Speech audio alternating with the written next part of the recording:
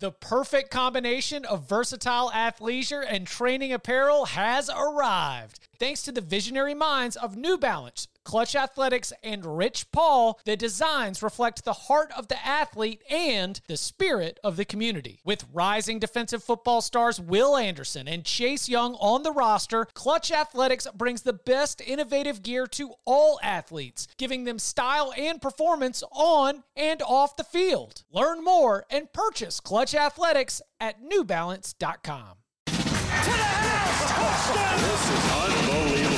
Welcome back to the Cover 3 podcast with your hosts, Danny Cannell, Chip Patterson, Barton Simmons, and Tom Fernelli.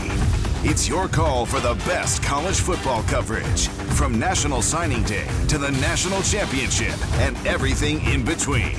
CBS Sports presents the Cover 3 podcast. And welcome back to the Cover 3 podcast here on CBS Sports. That's Tom Fernelli. That's Barton Simmons. I'm Chip Patterson. Huge week for you here on the Cover 3 podcast at CBS Sports, CBSSports.com, CBS Sports HQ, 24/7 Sports. We are doing two things at the same time. We are taking all of our efforts and we are putting them towards Conference Championship Saturday and Selection Sunday. The bowls, the playoff, all of it's going to be decided by the time we meet back here on Monday of next week. At the same time, we're throwing all of our effort. That's right, double all of our effort at National Signing Day, which, of course, Wednesday is the big day. The official signing period runs Wednesday to Friday. We are going to have wall-to-wall coverage from 9 a.m. to 6 p.m. on Wednesday on CBS Sports HQ. Tons to break down there. And so here on this podcast, we're going to do both. We're going to start out sort of in the now, in the college football that is, and then we'll do the college football, the future, National Signing Day. Barton, you've gotten all your gotten good nutrition, I hope. I hope that we've gotten like all of our notes together. It's a big week for you as you prepare to be, among there with Bud Elliott, Steve Wiltfong, Josh Pate, and more on the analysts for that 9 a.m. to 6 p.m. show. We'll be doing a recap after you get off set, whenever you get back to the homestead and you get your OMV poured. We'll do a little Wednesday night signing day reaction show. How are you feeling here on this Monday? I'm feeling good. I mean, 8 hours is a long time.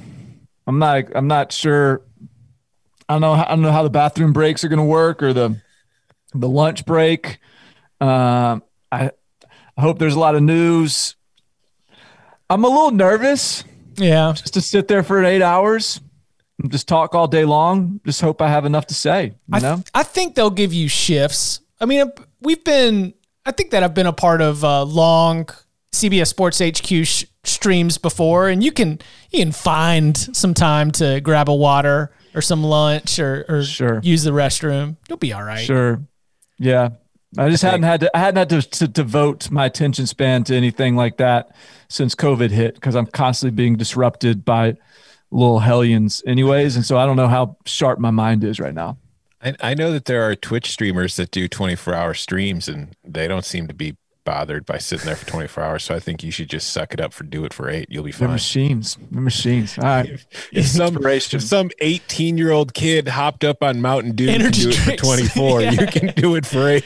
Those guys are all on Adderall. Yeah. They're all hopped up on some pills. Well, now we know what we need to get. All right. There are a lot of headlines. It's already been a very busy Monday. And again, we were just with you with Instant Reaction Emergency Podcast for Gus Malzahn on Sunday. Since then, multiple reports are pointing towards Clark Lee going to Vanderbilt. We will get to that. Art Briles has resigned from his position, and normally a coach at that level resigning does not end up getting a top headline on the little sidebar. So the question is, where is Art Briles going if he's resigning? The latest on Auburn, as more reports continue to bring up names, I think that search, it is Hugh Freeze, I think, but there have been a lot of interesting candidates, at least worth considering. We've got former Georgia quarterback DeJuan Mathis is transferring to Temple. The ACC has named its commissioner to follow after John Swofford. That will be Jim Phillips, Northwestern athletic director. But we begin in the Pac-12 because we are going to be spending a lot of time this week looking ahead to the conference championship games. And undefeated USC in the Pac-12 championship. They had to spend some time in the last 24 to 48 hours preparing for both Washington and Oregon, as reports started to indicate that Washington might not be able to meet the threshold to be able to play. Finally, the news comes out they did not have enough scholarship players available, according to the Pac-12. Then some elaboration from Washington head coach Jimmy Lake. Y'all see how many offensive linemen he said they had available? Zero. Goose egg.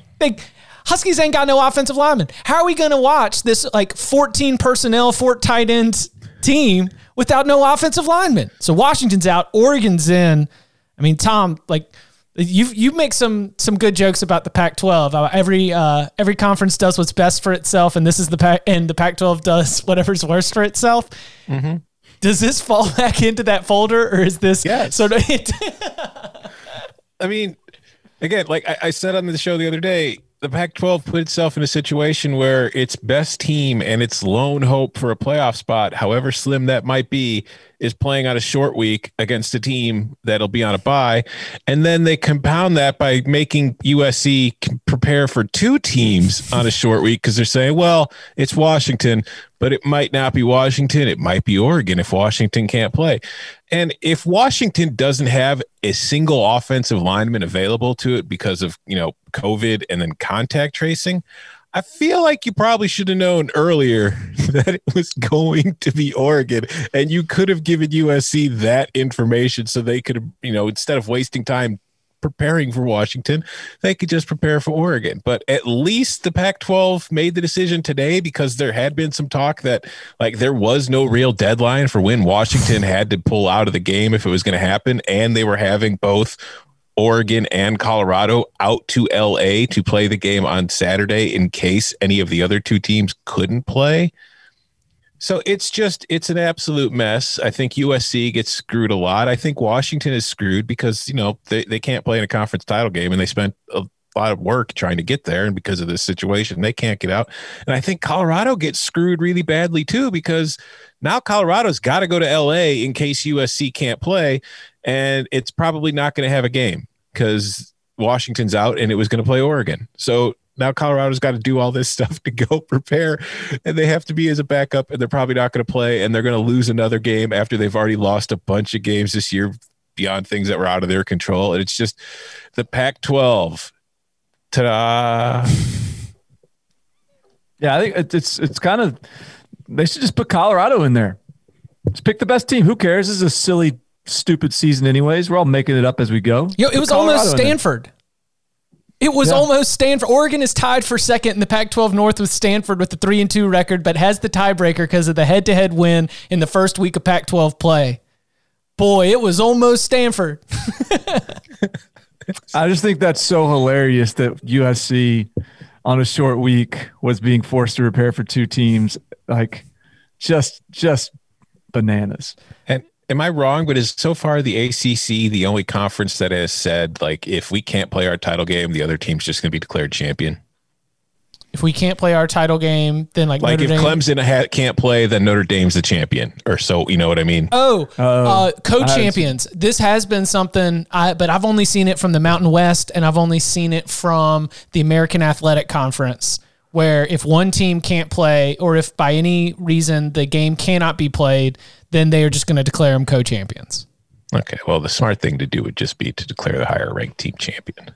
Well, you can't. So the ACC said, and I apologize for not having this prep. So the ACC said if one team can't go, it's basically a forfeit.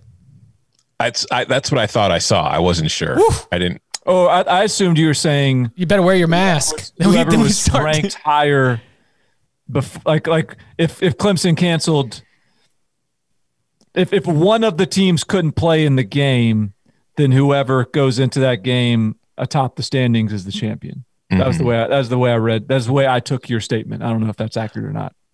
What I saw was, I think it's, and I could be wrong. I saw the tweet in passing. I didn't do a whole lot of, diving in. I thought maybe one of you guys know, but it was that if Clemson can't play, Notre Dame will be declared champion, or if Notre Dame can't play, Clemson will be declared champion. So it would be a forfeit. Wear your mask. Yeah, that's what I'm saying. Wear your mask, wash your hands. You don't want to be the one to end up costing your team a championship. I just think Kevin Warren should come out and say, if Northwestern can't play, Ohio State will be declared champion. If Ohio State can't play, Ohio State will be declared champion. Oh, man. Good stuff. All right. Clark Lee looks like it is going to be Vanderbilt's next head coach. Nashville native, has done a fantastic job at Notre Dame. We've detailed him frequently from the Clark Lee fan club, now welcoming him in. I think that Barton is actually going to be the chaperone for Clark Lee's first couple of weeks in Nashville. I understand you got to do it socially distant, but I mean, there's some people that some backyard barbecues that I'm sure you can guide him to and make sure to connect him with the right people, get him in where he needs to be. You're a champion of Clark Lee. Do you think Vanderbilt's a good fit? I think it's a perfect hire. I understand everyone's like, oh, DC to DC, and you need to be some sort of a salesman at Vanderbilt or whatever. There's a lot of ways to skin a cat. And I think gross. The way he approaches the game is he is as good a player development coach as there is. Like, people look at his defenses and they think scheme and they think X's and O's and all that, but the reason their defenses are so good is because of the way those players develop. And so he's going to be a great player developer. He is a great recruiter. He is someone that I think is going to be able to build out a strong staff because people are going to want to work for him. And he's a guy from Vanderbilt, from Nashville, that is going to, I think, be able to unite a Vanderbilt community. I don't know how much I've said a lot about Clark Lee, so I should just sort of stop myself, but I think he's one of the best coaches that I've observed close up. More important than anything, do you have any insight into the fact that Clark Lee was a fullback at Vanderbilt? Will Vanderbilt have a fullback in its offense? I cannot speculate on that. I just feel like if you were a fullback yourself, you have to do what you can to help save a dying breed of species in football. But we need to treat him like he was like a legendary former player. Like whatever jersey number Clark Lee had gets awarded to a different player each game, and he gets to like run out of the tunnel. Like for no reason at all, let's treat Clark Lee's Vanderbilt tenure like it's Frank Beamer at Virginia Tech, where everybody wears the 25 on different days. We're going to really drive home this Vanderbilt connection. I think that he is a very smart hire even without the personal connections. Like Notre Dame Sports Information does like a really good job of putting all these things together, but they are impressive. 33 out of 36 opponents during Clark Lee's tenure as defensive coordinator have been held under 30 points. The defense is allowing just 17.1 points per game during the regular season. We throw out the Notre Dame bend but don't break defense in the process of HQ hits and trying to speak very quickly about what Notre Dame does well. But to your point, like that is coaching, that is player development, that is understanding how to teach your group to rise up. And like, yeah, you might be able to move the ball a little bit, but when it comes to that key third down inside the 40 or down in the red zone, like they win those plays, they win those downs. I look at Clark Lee and I think that he would have been a great coach anywhere, even without those personal connections. Well, and here's my biggest, this is sort of my one-liner on Clark. The things that make him a good coach are not what makes great coordinators. They are what makes great head coaches. So that he has been a great coordinator is fortunate because it allows him to be a head coach. But his skill set, his traits, the way he approaches the game, the way he approaches personal relationships, the way he approaches roster building, culture building, and player development, those are the things that make great football teams, great head coaches. And like I said, fortunately, because he also managed to be a good defensive coordinator, he's going to have the opportunity to be a head coach. So right now, do you have any more on Clark Lee? No, I was just going to say I'm a little sad that they didn't hire Jeff Monken just because that dream dies for me. But I do think it's a good hire. Your boys are going to hire Jeff Monken now. Yeah, but see, here's the thing. I think if Illinois hires Jeff Monken, they won't be running the triple option. I think that Vanderbilt might have. Okay, so I was going to, with about 24 hours or so of time, what's the latest and what are y'all's feels on Auburn and in Illinois?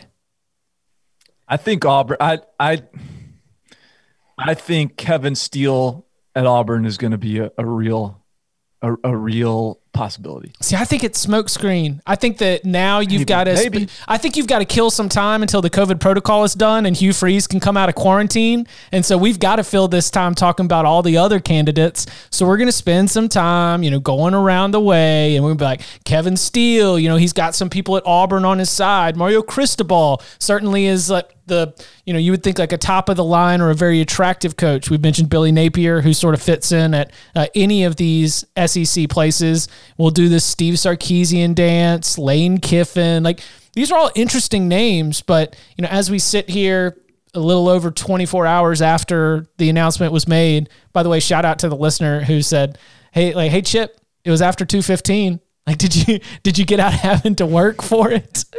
No, I did not. We still did video in a podcast, but 24 hours or so after the news broke, I'm still at Hugh Freeze. Yeah, because here's nothing against Kevin Steele, because if you look at Auburn the last few years and you look at the offense and the defense, you can make the argument Kevin Steele was the best coach on that staff because his defense was the leader of that team for the most part. But are you spending $20 million to get rid of Gus Malzahn to promote your defensive coordinator? Well, who's spending the money? The $10 million that they need within 30 days is not coming from the school. It's coming from the boosters, right? Mm-hmm. So if the boosters are the ones that want Kevin Steele, if he's been making some backroom deals, dude, if he stabbed Gus in the back coup over the past couple years or months or whatever it is, then yeah, it makes plenty of sense. He came back from that LSU Auburn game last year where Auburn's defense was like the only one to hold LSU under 30 points or whatever for the entire season. He met up with those boosters for dinner and said, I don't know what to tell you boys. I did my job. I think I saw the odds on Kevin Steele are 20-1. So I think there's good value there. Just saying. All right. What about, this is just campfire stuff. This is none of my, I don't have any like firsthand reporting, to be clear, but I think the campfire stuff I'm hearing about that is believable. You think so? I do. So should I put a little something on Kevin Steele at 20-1 then? I think it's worth it. Worth a little sprinkle. All right. Yeah. Look, it's good. The consistent narrative we've heard on the Auburn deal is that they have it figured out. Like, they know who they're getting. Yeah. So that is, it's either Kevin Steele or Hugh Freeze, or who else would fit that category of someone like that they know who they're getting. Like, they know they're Adam right Gase. Like, it's, yeah, because for that, you wouldn't say that they know they're getting Billy Napier. Correct. Right? Correct. I mean, Billy Napier, yes, that right. I don't think that they look. Mario Cristobal is not going to tell Auburn yes before the Pac-12 championship game. Right. Yeah. We'll see. My suspicion is I guess he could, but I don't think that he would have. We'll get to signing day stuff later, but specifically in the Auburn case, high-profile program, often in the mix for, they're not at that Alabama-Georgia level, but they are top half of the SEC easily, right? What is the class looking like for Auburn as they try to put together a group in a coaching transition?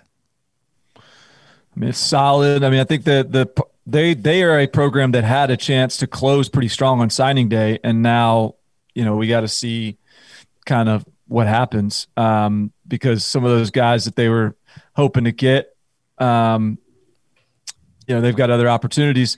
Coca's sitting here texting me like, "How is Auburn landing commits without a coach?" I don't know, who do they land? What have I missed? 2022 kid. Oh, well, because people want to play for, it's still Auburn. Yeah. Auburn has some mystique. Auburn has some pull. Auburn still, if it's, yeah. So, but they currently have 12 commits and they're ranked 43rd in the country. And again, they had, maybe still have a chance to close strong, but they may have to be a February close, not a December close. By the way, the commit that Coca wants to know about is Jarrell Simpson, a 3-star in the 2022 class, national rank 479th. That's why. Yeah, that might just be some coach trying to prove he's still working hard. Look at, hey, new coach. Look at this commit I picked up yesterday. I hadn't thought about the running backs coach who's working his tail off trying to leave a good impression and maybe, hey, I tell you what, this player who's a part of your future, this is the reason why right here. This is the reason why you want to keep me around. I don't know if that's actually the running backs coach. I'm just using that as an example. Another one of the headlines from the day, Texas Tech coach Matt Wells, who, and I think that Barton, you had used this as a line and it kind of rung in my head. Like Virginia Tech and Texas Tech aren't out of the woods yet. We'll see what happens. So if Matt Wells is firing assistant coaches, including offensive coordinator David Yost, do you think that means Matt Wells is safe now? Like, there's no way that you fire assistant coaches and then you yourself go on to get fired, right? Yeah, I think so. I apologize because I don't remember who specifically reported this or whether this was just like Slack room chat or what. But somewhere I saw that the word was that Matt Wells is in trouble, probably going to get fired because he wasn't willing to fire any of his staff. And so perhaps he changed his tune. They said, look, all right, then you're done. And he said, okay, well, you called my bluff. All right, offensive coordinator's out, hire a new OC, see what happens. Also for Fuente, I think tomorrow is the day, because if it happens or not, like if he survives tomorrow, I think he's back, because like Andy Staples wrote in his column today that tomorrow is when Fuente's buyout drops $2.5 million. It goes from 12.5 to 10. So, oh dear, Tuesday is the day of reckoning for Justin Fuente. Oh dear. Okay. What do we have going on tomorrow? I need to make sure I clear out about 2 hours at some point, probably around like 10 a.m.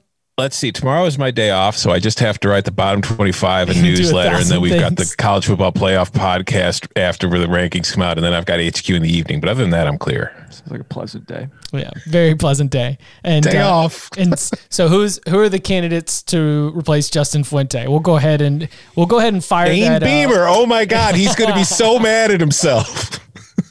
Shane, it could have been us. All right, so one connection there was the fact that Art Briles resigned from his position, and now, that would suggest that Art Briles either would like to go somewhere else, and he was the head coach at Mount Vernon High School, by the way, in Texas. Where's he going to end up? Is he a coordinator or is he a head coach? He's either going to be the offensive coordinator at Texas Tech, where there's been some scuttlebutt about that being a possibility, or there's going to be the head coach at Liberty, as Brett McMurphy reported that if Hugh Freeze leaves for the Auburn job or any other job that might come open, that Briles is the number one target at Liberty. So the fact that Briles is resigning his position at the high school tells me that he feels pretty comfortable about where he's going, and that I'm just my math, because like we've said, you're convinced, Chip, that Hugh Freeze is going to Auburn. I'm convinced that Hugh Freeze is going to Auburn. Barton thinks it's Kevin Steele, but I think that the Liberty job's open, and I think Liberty's already kind of talked to Art saying, "Hey, Hugh's going. You're going to come in and replace him." There was a little Art Texas Tech buzz, which was like the head coach. The idea that he was going to replace Matt Wells, right? But I do agree that this does seem a little too coincidental that, all right, Texas Tech's, they're retaining Matt Wells. No other jobs are necessarily open right now. I guess Texas Tech OC, that could technically be one. But Liberty feels like maybe they've Maybe they've had some conversations or something. Well, former Baylor athletic director Ian McCaw, who lost his job at around the same time and amid the same scandal that Art Briles did, is the athletic director at Liberty. The day that the Art Briles news to Liberty breaks, I'm going to close my tweet deck and throw my laptop into Lake Michigan. And guess what? Pat Fitzgerald will be waiting for it. I got it, Tom. Speaking of, before we get to the National Signing Day stuff, a quick early line look ahead. Ohio State is a 20.5-point favorite against those Northwestern Wildcats, but that's not a line that really surprised me because that feels like a good line. The line that is the one that is going to get your attention is going to be Notre Dame as a 10.5-point underdog against Clemson in the rematch of a game that it won. Granted, it was not Trevor Lawrence, but DJ Uiagalelei did throw for, 1,000 yards in Notre Dame Stadium in relief of Trevor Lawrence. 10.5. I'm doing circles right now thinking about it because first reaction, take Notre Dame. Notre Dame's one of the best football teams in the entire country. They've got so much experience. They execute at a high level, and Clemson is not perfect. But then I think they're trying to sucker me into taking Notre Dame because it's 10 and a hook. They really think it should be Clemson minus 14. Maybe I should take Clemson. And then I think that you think, and you think that I think, and I've got no idea what to make of this line. Well, like the original line for this game was Notre Dame 5.5, or no, Notre Dame was 5.5-point dogs, correct? In South Bend. Yes. And now the game's at a neutral site and it's 10.5. Like, so Trevor Lawrence is worth 5 points to the spread. And maybe he is, but my initial reaction to like you said, it's not even just the way DJ Uiagalelei played in that game. It's that it's not like Notre Dame won that game flukily. Right. They were pretty much in control of a lot of it. And especially in the trenches, I felt like their offensive line won. I felt like their defensive front won. And if it wasn't for DJ Uiagalelei, that game might not have been as close as it was. So yeah, when I see a 10.5-point spread, and I think in some places it opened at about a touchdown and it's been bet up to 10.5. Okay. Yeah. I think I'm with you, Chip. I haven't really dove fully in yet, but again, this is a matchup we looked at earlier the year. So I don't know how much deeper I need to dive in, but yeah, I'm very much leaning towards Notre Dame right now. Yeah. Maybe even a sprinkle. Right. I mean, can they not still beat those guys? I don't know. Do you think that Notre Dame could possibly win the football game? The number 2 team in the country. Yeah. I don't know. No, I like that. A little Notre Dame money line sprinkle. I like that. Alabama's a 17-point favorite against Florida. Not enough. I agree. I think it is. Well, I think that's about right. You could get a Florida bounce back performance. It's going to, I'll tell you this. I'm seeing 52-35, something ridiculous like that. Like Connolly tweeted yesterday about the win expectancy for that game, and LSU, I think he said it was a 0.6% win expectancy. He said it was the lowest all season of a team that won a game. So I do think that line might be a bit of an overreaction just to the result of it, but I think Alabama's far and away a 3-score favorite. I just don't think, it's as big as it looks. I might be inclined to take Florida there, honestly. I'm not standing in the way of Alabama. I'm not saying I'm excited about it. Right. And then the Big 12 championship game, Oklahoma minus 5.5. The Pac-12 championship game, USC minus 3. Man, USC does nothing but play in wild, close games. It seems like. That sure seems right. And then Oklahoma minus 5.5. I'd be tempted to lay it only from, at least for now, before diving in and considering it for our Locks podcast on Thursday. The old Gary Patterson line. It's hard enough to prepare for Lincoln once. If you have to play him again after he's already seen your defense, you might be cooked. So it's tough to beat Oklahoma twice in the same season. I think I would take Oklahoma in that short line under a touchdown. Yeah, these aren't two games that I think are big deal because they're not conference championship games. But I've already placed 2 bets for the week. That's against your rule. I know. In the COVID season. One of them's the under in Army Air Force. Service Academy. Yeah, I got it at 38.5, and it's still 38.5 at some places, but it's going down. The other one I placed, because when I saw it, I was just like, oh, okay. The Lane Train is a 1.5 point underdog to LSU. I like that. I mean, like, they're coming off a bye of sorts. They didn't have to play. They've had the extra week to prepare. LSU is coming off a ridiculous win over Florida in which they did not deserve to win. And I can't help but feel like if I'm just looking at these two teams the way they're constructed right now and from what I've seen, shouldn't Miss be the favorite in this matchup? I would think so. Wrong team. So go ahead and get in on Ole Miss. And now that he said it, the line's going to move. So if you were subscribed to the Cover 3 podcast, which you can get wherever you get your podcast, then you've listened to it first and the market hasn't moved yet. You've gotten Ole Miss catching points. Are you kidding? You think LSU's going to win 2 games in a row? This LSU after beating Florida the way they did? No way. It's like not Michigan State level principle of jumping on them on the other side after a big win, but it's not far off. It's at least the cousin principle. We'll see. Sunbelt Championship game. Coastal's a 3.5 point favorite against Louisiana. Coastal won the first game by 3.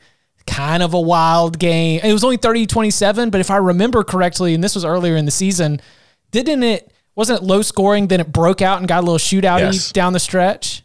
Mm-hmm. Yeah, I think so. Yes. 30-27 was the result. Do you think Coastal can beat Louisiana twice? Yeah, it can.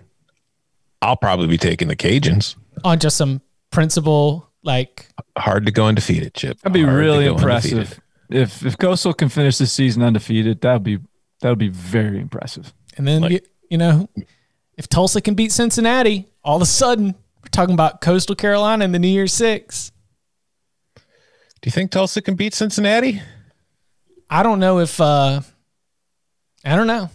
What's the spread in that game? That's at 14 and a half. I wish nothing but good health to everybody, but I haven't really been able to trust that Cincinnati can meet thresholds these days. Kind of feels like a lot of Cincinnati games are getting canceled. Especially with Luke Fickell preparing for the Illinois job, Oh, yeah. Yeah. That's going to piss off so many Bearcats fans. Man can dream. Cincinnati's got a good recruiting class, and I'm sure it's going to be one of the storylines that's going to be discussed on the wall-to-wall coverage of National Signing Day on CBS Sports HQ, 9 a.m. to 6 p.m. this Wednesday. It'll be 24/7 Sports top analysts leading the charge. That's Barton Simmons, Bud Elliott, Steve Wiltfong, Josh Pate, and many more. So when you want to see where your team's class ends up in the 24/7 rankings, it's going to happen live on CBS Sports HQ. Rankings constantly updated. Plus, Flip Watch, the rankings leapfrogs, and of course, signing alerts. We are going to be going full election day feel as we take you around the country to all of these big time signings on Wednesday. So no matter what school you root for, we'll have you covered with breakdowns of all teams on CBS Sports HQ. Again, 9 a.m. to 6 p.m., wall-to-wall signing day coverage this Wednesday, December 16th. Winners and losers, top classes, and the prospects that are diamonds in the rough to remember. All of it will be discussed. You can watch CBS Sports HQ on the CBS Sports app or on your TV with your OTT device like an Apple TV or a Roku, or just right there on your mobile device through the CBS Sports app, cbssportshq.com as well if you want to put it up on desktop. We won't tell your boss. It is signing day coverage on CBS Sports HQ this Wednesday, 9 a.m. to 6 p.m. Coming up on the other side, we go into some of those storylines that are going to define the day. Next. Robert Half research indicates 9 out of 10 hiring managers are having difficulty hiring. If you have open roles, chances are you're feeling this too. That's why you need Robert Half. Our specialized recruiting professionals engage with our proprietary AI to connect businesses of all sizes with highly skilled talent in finance and accounting, technology, marketing and creative, legal, and administrative and customer support. At Robert Half, we know talent. Visit roberthalf.com today. So, National Signing Day, wall-to-wall coverage. Barton Simmons is ready.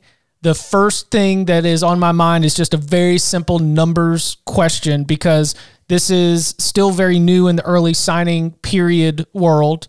Again, I guess I have to remind myself and others that it's the early signing period, Wednesday to Friday. Some of these announcements, they might be trickling in a little bit. They might get pushed by a day. We could go live to the local feed, and then all of a sudden somebody comes out and says, hey, sorry, we're going to have to push this off a day. You never know. We might have an Alex Collins situation, but I either hope it happens or not. I hope for, but what kind of split are we expecting in terms of the top prospects signing versus deciding to push their commitment in their signature to the February signing day? So there's through the first 3 early signing periods, there was, I want to say this, I'm trying to say this off the top of my head. I think it was 74%, 81%, 82% of the potential FBS prospects end up signing. I don't know what the number would be this year. In a typical year, I would expect it to be about 80% again. I would anticipate, one of the things that's interesting about the signing day is the idea that the players and the coaches don't really know each other quite as well as they typically do. Sure. And by know each other, I mean, they may know each other personally better than ever, because all they've had the chance to do is talk on the phone, but know what each other are getting themselves into. Coaches don't have quite as much assurance on size, height, weights, speed, testing, camp workouts. Players haven't been on campus for an official visit, maybe haven't taken in a game, just a lot of guys are just going in this sight unseen. So what does that mean? Like, is it going to mean more guys hold off? Is it going to mean more schools hold off? Is it going, and plus we've got this coaching carousel that's full speed ahead right now. Vanderbilt just hired a coach. Illinois is open. Auburn, of all places, is open. And so usually coaches have a couple weeks to get their ducks in a row. This time, like a couple days is best case scenario. And even more schools like Virginia Tech are on the got the hot seat situation. So I just think it could be a day of some surprises. You never know. Sometimes we think it's going to be a day of surprises and everything goes according to plan. Sometimes we don't see anything coming and there's off the wall stuff. But I would anticipate there is a potential for some uncertainty over the course of the day. Is that uncertainty within like players in terms of where they're committed? I mean, I think, could you see flips? Could you see decommitments? Could you see a guy that was supposed to sign, not sign? Could you see like the staff was expecting to be able to get the signature and it doesn't end up coming in, those kind of days? Like, I had an interesting message from a group of 5 coach that told me that they've got X number of guys that they're sure are signing. And then there's X number of guys that are not signing until they hear what's going on with the upperclassmen and whether or not they're opting back in for additional years of eligibility, because that might affect the playing time and opportunity. So like, there's just some weird little stuff like that this cycle that is unique strictly to this cycle that will be interesting to sort of see how that plays out on Wednesday, Thursday, Friday. Do you think Corey Foreman's going to announce where he's going to go, number 1 overall prospect? No, we'll see if he signs. He may sign and keep it quiet, but he is a very interesting one. He's got, it's like USC, Clemson, Georgia, LSU, Arizona State, and but he is expected to announce on January 2nd on NBC for this All-American Declaration show. But I think... Oh, who else is going to get in on this? So is this going to, instead of the game on January 2nd, it'll just be like a draft day special? Yeah, just a bunch of declarations. Bunch of Zoom calls? Bunch of Zoom calls. So who else is going to be on it? Sierra Wright's going to be on it. He's another West Coast guy. Jordan Gilbert is going to be on it. He's Louisiana safety. Tristan Lee, who's a big-time offensive tackle commit, is going to be on it. There's about, I want to say there's like 12 guys or something. Your boy's going to be on it, breaking it down. So we'll see. For 8 hours? Or? No, I think they're just making me do 2. I'll take that. I can live with that. You'll be game ready then after doing 8 hours this week. Yeah, it'll be no sweat.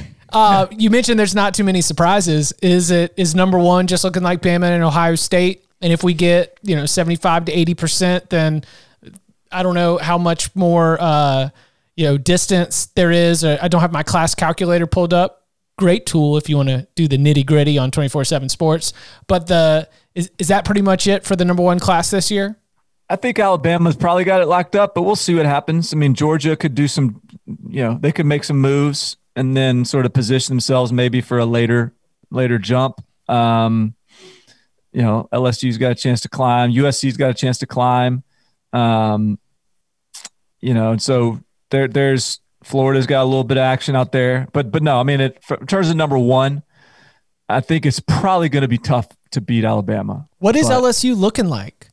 Because there was that haunting, like Ed Orgeron, what'd he say? He said we might need some graduate transfers to come in to like get successful and play well in 2021. I mean, is that wasn't a commentary on their recruiting class though? Okay, they're still rolling. Okay, they're still all's well. This is going to be a good class for LSU, and they could have a good day. There's a couple running backs out there. They could get cornerback once committed to Tennessee. They're trying to land. They're in the mix for Corey Foreman. They're in the mix for his 4-star kid named Mason Smith. So LSU's recruiting's still chugging along now. Don't think Ed Orgeron forgot to do that this year. I mean, especially with that national championship ring, right? Like you could still make sure you show it in the right camera spot anytime you're using your hands to talk on the Zoom call with these recruits or with these prospects' parents. What about for, we mentioned coaches on the hot seat. It seems like any of the talk that we had maybe a month ago around Tom Herman or Jim Harbaugh was, things have calmed down. So what's Texas and Michigan recruiting looking like? And will we have any closer idea of what those classes are looking like at the end of Wednesday? I mean, Michigan's battling for a couple of guys. Like if they can get a running back named Donovan Edwards, that would be huge. That would be a huge win. He's a top 50 kind of guy. They've got a kid named Xavier Worthy committed at the wide receiver position, and Alabama's trying to flip him.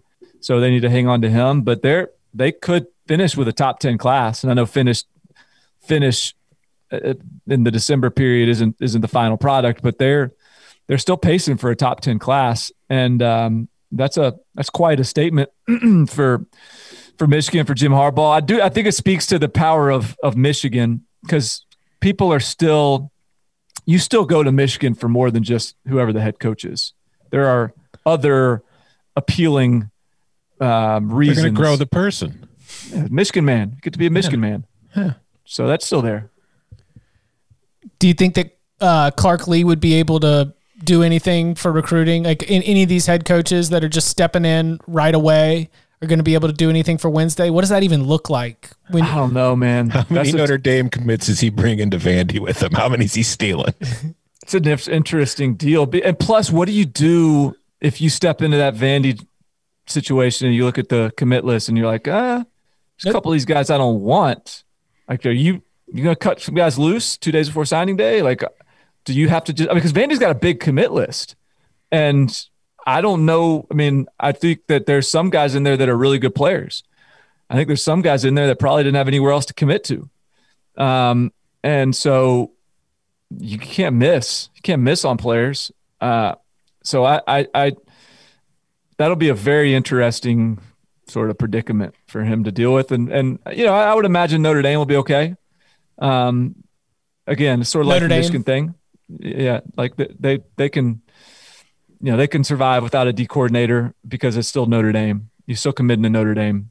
Not that Clark Lee won't be missed, because I do think he is a really good recruiter, but it's still Notre Dame. I think that Brian Kelly had to know that this was coming, and I wouldn't be surprised. I mean, do you think they promote internally? Because Clark Lee was promoted after Mike Elko left, right? Mm-hmm.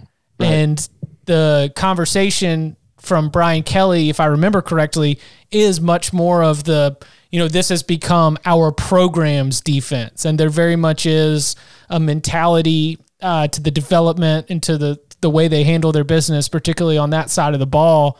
Not all that different from how Chad Morris left Clemson, but Clemson was like, no, this is the Clemson offense now. I could see Notre Dame just promoting internally, right? I don't know who the coach would be. Yeah, you could go. I mean, they went co-OCs with Tommy Rees and Lance Taylor at, I think Rees calls the plays, but they went co-OCs to replace Chip Long. They could go co-DCs to replace Clark Lee with Terry Joseph as the safeties coach and their D-line coach, who I'm blanking on. But who's been there forever and is associate head coach and recruits well, and so it would make sense to go co-DCs if they're confident in those guys, because that's a tough one. Like it is tough to replace a guy like that, and it is a little scary to go outside the family. So we'll see. Anything else that you're keeping your eyes on, or that you would want to make sure that we're watching throughout the day on Wednesday in terms of storylines or developments or teams that could be really interesting? No, I mean, that's I think it'll be, we're going to let the news take us wherever the news wants to go on Wednesday. And, I think it seems pretty clean right now, but things have a way of getting crazy on signing day. So everything's virtual. I wonder how the virtual press conferences will go, virtual declarations will go. But I think I don't know. I don't know what else to expect other than just let's see what happens. He is Barton Simmons. You can watch him on CBS Sports HQ all day Wednesday, coverage from 9 a.m. to 6 p.m. He is Tom Fornelli. You can follow him on Twitter. We will be at Tom Fornelli. We will be here Tuesday night doing playoff rankings reaction. We'll be here Wednesday night doing National Signing Day instant reaction. Thursday for the locks. And then, guys, it's Conference Championship Saturday. Then it's Selection Sunday. So we'll have a playoff and bowl reaction. It is going to be a loaded week. Are we not? No. Oh, okay. I was just fake celebrating having our Selection Sunday. Selection Sunday, baby. It's always a grind. We'll be in here together, and subscribe to it on the Cover 3 podcast to see how we're feeling at the end of what will be a long and eventful week here on the Cover 3 podcast, CBS Sports HQ and CBSSports.com. Gentlemen, thank you very much. Thank you. Is it-